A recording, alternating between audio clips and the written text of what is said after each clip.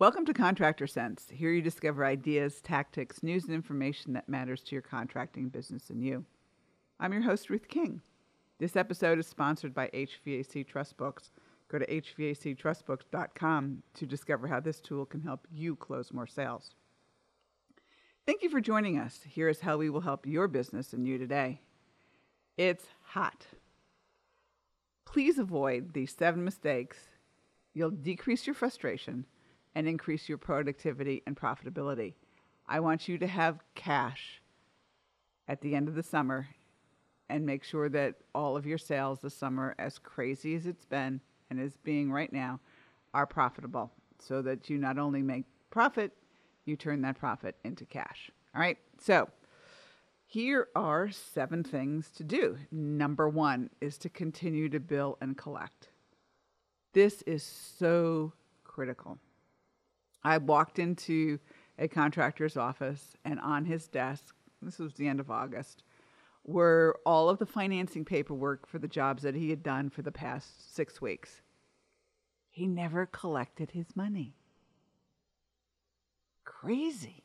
I looked at him, and he said, well, we were too busy putting in jobs for me to go back and have one of my salespeople go back and get the customer to sign off on the paperwork. Craziness, absolute craziness. Now, the customer, think about it this way. The customer says, oh, I haven't paid for this in 6 weeks. They must not need the money, well, which is probably true in the summer because cash flow is very plentiful. However, you do always need the money. I don't care whether it's busy or whether it's slow. You have to collect for the work that you do. So if the installation crews are not responsible for getting the customer sign off on the paperwork for financing, then the salesperson must go back at the end of that job and get it signed. The last thing you want to do is have your things wait for 6 weeks because they've forgotten about it by that particular point, and you want to make sure that they pay for the work that you've installed. It's really, really important.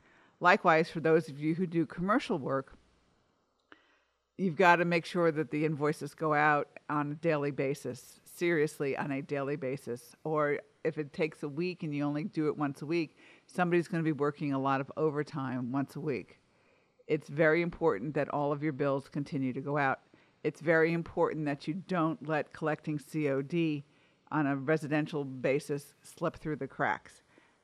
Text note that they would be collecting, the dispatcher's asking the question, Mrs. Jones, payments due upon completion of this call. Will you be paying by cash, check, or credit card? And putting that information in the notes. All right, go to the bank every day. I don't want to see thousands of dollars of checks in your offices. Well, we only got a couple $100 today. I don't care. Go to the bank every day. Now, some of you have remote capture, which means you can make a deposit every single day. Even if it's $500 or $200 or $100, make the deposit in your bank account every single day. Get used to it. It's your cash. Profits are important because they turn into cash. Obviously, you want to be profitable to have positive cash. In the summertime, you're getting so busy and cash is so plentiful, you sometimes forget to be profitable. Do both, all right? Number 2, maintenance agreement clients come first. Even if you have to turn away a COD call, maintenance agreement clients are loyal to you and you must be loyal to them. They've signed a piece of paper to that effect. Their needs must come before people who may be calling 10 contractors to see who comes first.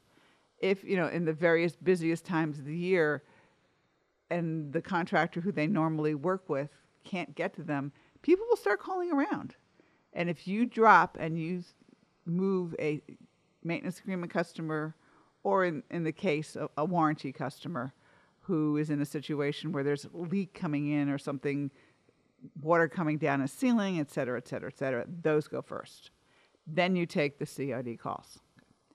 Let's talk about warranty for a second, though. I mean, it also depends upon the type of warranty. If it's a water leak or something along those lines, you're going even before a maintenance agreement customer. If it is a hospital operating room, you are going before a residential maintenance customer. One of the people who took service manager school a couple of years ago had all of the San Francisco hospitals and was responsible for all the boilers. And if a boiler went down, everybody stopped what they were doing and they went because, and I didn't know this until then, that most hospitals only have 2 hours of sterilized equipment for operations. Can you imagine shutting down a hospital because a boiler failed? Not likely. So those types of situations come first. And then your maintenance customers, obviously the hospitals have a maintenance agreement. So they come first. Warranty issues, if somebody's just spent $10,000 with you and their system's not working, you're going. Then finally, all those COD calls of people who are calling around just to see who can come because the company that they're currently working with is too busy. Number 3, don't tell a customer that you're busy. I hear dispatchers all the time giving a, "We're busy, I'm sorry," excuse to customers. Customers don't care. They could care less that you're busy. All they want to hear is that you're going to take care of their problem quickly. Now, what do you do if it's somebody who has never called you before or something along those lines? You say, "Mrs. Jones, our first available appointment is," and I can put you on a waiting list in case we have a cancellation. And if it's 2 days or 3 days later, then you can say, "We will call you the day before to make sure you still need us to come out." So if these are people who don't know you from, this is the first time they're calling because they're searching on the internet for somebody to come out and take care of them, they're not your priority. And they also don't care that you're busy. Okay. So the idea is to tell the customers what you can do for them rather than what you can't do for them. And reassure them, obviously, that you're working to get their problems resolved as quickly as possible. Now, let's take the situation where you do have a maintenance agreement customer and the earliest you can get out there is like 7 o'clock that night. And the customer has 2 systems in her home. Or it's a situation where it's 4 o'clock in the afternoon in a commercial environment and you can send somebody out. It will be overtime for the commercial if there is not overtime with the maintenance agreement. Some commercial companies do no overtime, some actually have overtime. Here is the question to ask.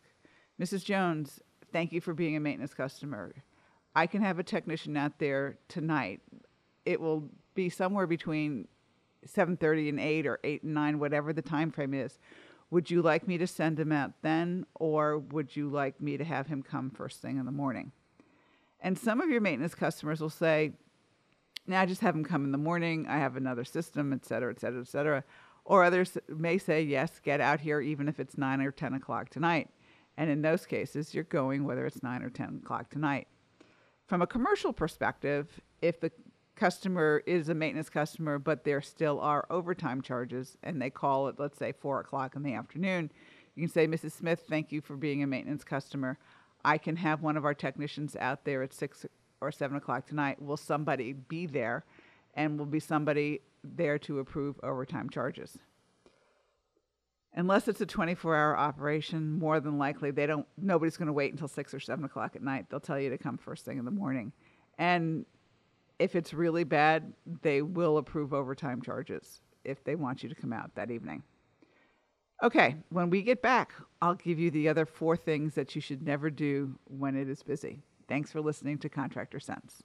I've seen my clients' salespeople struggle when a customer asks why they should use your company rather than the competition when your price is higher and you both are proposing the same equipment. I've seen technicians struggle when customers ask them whether they should replace an 18-year-old air conditioner. And most salespeople and technicians never ask the one question that most customers are concerned about, yet never ask. Can I trust you? I found a tool that gives your salespeople and technicians the ammunition to answer this question and more. And the tool works. How do I know? 68% of my clients are using it to increase sales and referrals. What is it? A trust book with your name on it as the author. More details are at hvactrustbooks.com. Warning, there is only one contractor per area that can get these great books. Some areas are already taken. They've gone to my clients. If you want your area and want to have a tool for your salespeople and technicians to increase referrals and sales, then go to hvactrustbooks.com now and reserve your area. Eliminate costly warranty leak repair headaches. 3 years ago, Ruth King wrote a leak policy letter for one of her clients who was dealing with huge warranty leak issues. When she gave the letter to technicians and trained them on how to use it, warranty leaks went from 0, that's right, 0. Then, she gave the letter to one of her other clients and any contractor who wanted it. The results? The same, 0 warranty leak repairs. The unexpected benefits? An increase in replacement sales. Ruth shares the letter with anyone and everyone who wants it. So get your sample leak policy letter for free. No strings, no catches, no guaranteed results. Go to hvacchannel.tv or call us at 877-520-4321. Click on the link in the middle of the homepage to get your free leak policy letter. I hope you experience 0 warranty leak repairs and eliminate a major costly headache. Thanks for listening to Contractor Sense. Before the break, I gave you the first 3 no-nos of when it gets busy. Number 1, you've got to continue to bill and collect. Number 2, maintenance agreement clients come first over COD clients. Number 3, don't tell a customer that you're busy. Okay, let's go on to number 4.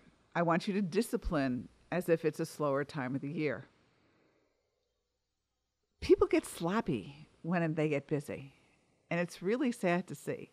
And I mean sloppy, not following the rules. They'll follow the rules when it's slower and not follow the rules when it is busy. I mean, your best technician does something really dumb, really stupid, and you've got to discipline him even though it's busy, as if it were slow. The rules are the rules, whether it is busy, whether it is slow, whether it is a fireable offense. It hurts like hell, excuse me for saying it that way, to fire a technician or an installer when it is very busy. It really does hurt. But fireable offenses are fireable offenses, whether it's busy, whether it's slow, whether it's hot or in between, whatever. You've got to discipline, and the rules are the rules, and it's tough when it's hot. Number 5, please make sure that there's water in all of your trucks. Make sure your crews have water and that they do drink it.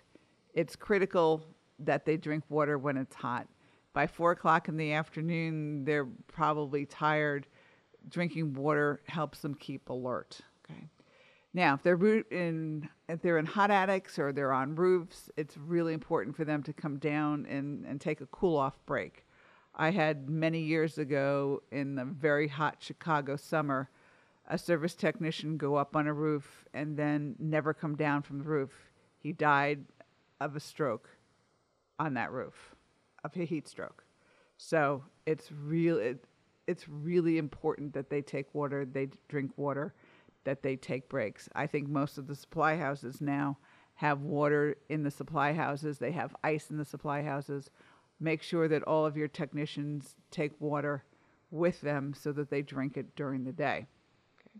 Make sure that they look for the signs of heat exhaustion. You want them aware of what may be happening to them so they can prevent getting sick, hurting themselves, unfortunately passing away on a roof, which I would prefer never to happen to anybody.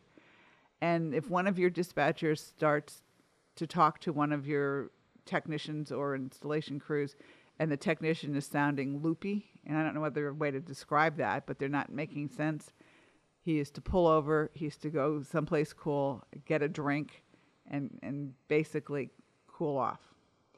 There are many areas of the country where they start at 3 o'clock in the morning when it's really, really hot, simply because they have to be out of the attics and off the roofs by 11 o'clock in the morning. If you got to do it, you got to do it. If customers complain, you say, okay, well, we'll see you in November. And they all go, no, I'll get up at 3 o'clock in the morning to get this done, because they want to get cool and they want to stay cool. So make sure that there's water in the trucks. And if the technician or the installation crew starts sounding weird, make them stop, make them cool off, and then they can get back to work again. Number 6 is quitting a job that will only take another hour to finish is absolutely insane. From the customer's perspective, they really enjoy and appreciate the fact that you're going to spend the extra time to finish the job that day, because they want to be cool that night too. And I promise you, stopping for the hour, quitting for the day, next day will take you almost half a day to finish that job. By the time you figure in They got to go back to the shop. They got to get their trucks. They got to load up their trucks for the next day. Go to this house first, get it done, and then go to the next house. Not fun. Just let them stay an extra hour or two, get the job done. It is always cheaper for that to happen. If it takes an hour of overtime, it's much better to finish that because it's much cheaper than coming back. They'll spend more than that hour in labor and truck expense getting back to the job and completing it the next day. And number 7, not diagnosing completely, i.e., finding the first thing that's wrong because your techs know that they have so many other calls to do that day and they want to go home at a reasonable hour, and they find the first thing that they see, and boom, that's it. They don't bother to take the time to figure out why that particular thing happened. So make sure that your technicians fix the problem, not fix the symptom of the problem. Right? The last thing you need now, really, or any time of the year, is a callback. This time of year, they hurt triple simply because you are so busy. All right, so here's the 7 things again. Number 1, continue to bill and collect. Number 2, your maintenance agreement clients come first, even if you have to turn away COD calls. Number 3, don't tell a customer that you're busy. Number 4, discipline as if it's a slower time of the year. Number 5 is to make sure you have water in the trucks. Number 6 is to finish a job if there's an hour of overtime on it. Don't quit until the job is done. And number 7, please diagnose completely, fix the symptom and the disease. So thank you for joining us. Choose one thing that you discovered and implement it in your business. These ideas, tactics, and strategies help you make more money, have more free time, and give back. If you like today's program, spread the word. Please review this podcast on any device you're listening to it on. Help a fellow contractor make more money too. For comments or questions, call me at 770-729-0258 or email ruthking@hvacchannel.tv. I love hearing from you. Thanks for listening. Have a great and profitable day.